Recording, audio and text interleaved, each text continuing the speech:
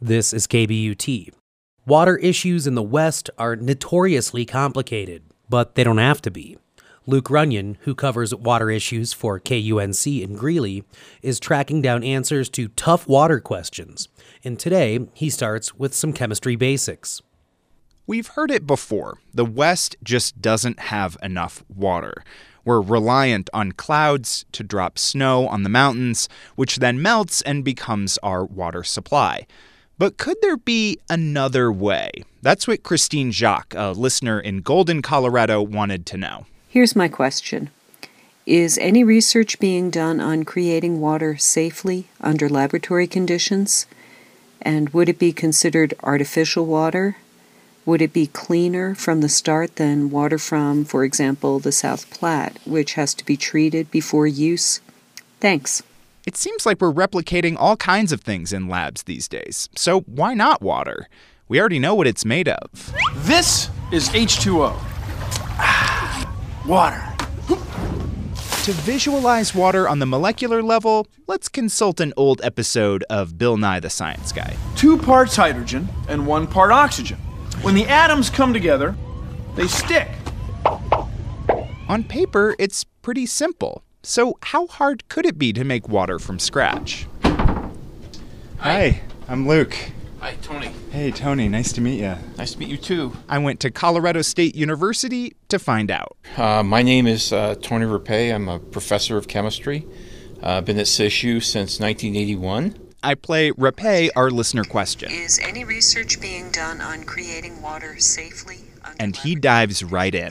Making water from, say, hydrogen, the big challenge with that is where does the hydrogen come from? So, Christine, to answer your question, this is the biggest problem with making water in a lab. Hydrogen is not in ready supply. You can't poke a hole in the ground and get it out like you can natural gas. Most of the hydrogen gas we do have is made from methane. And Rapay says it takes a lot of energy to convert methane into hydrogen.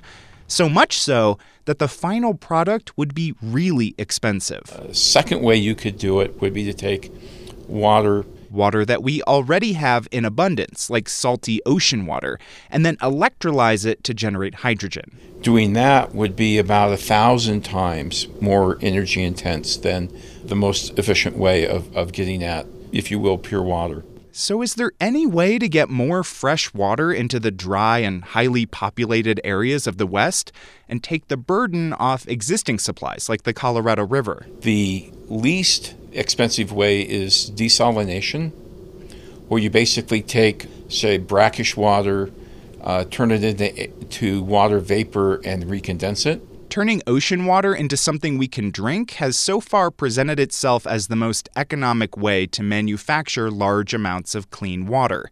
And it's a technology already being used widely in Israel and Saudi Arabia. Some desalination plants in California are operating too.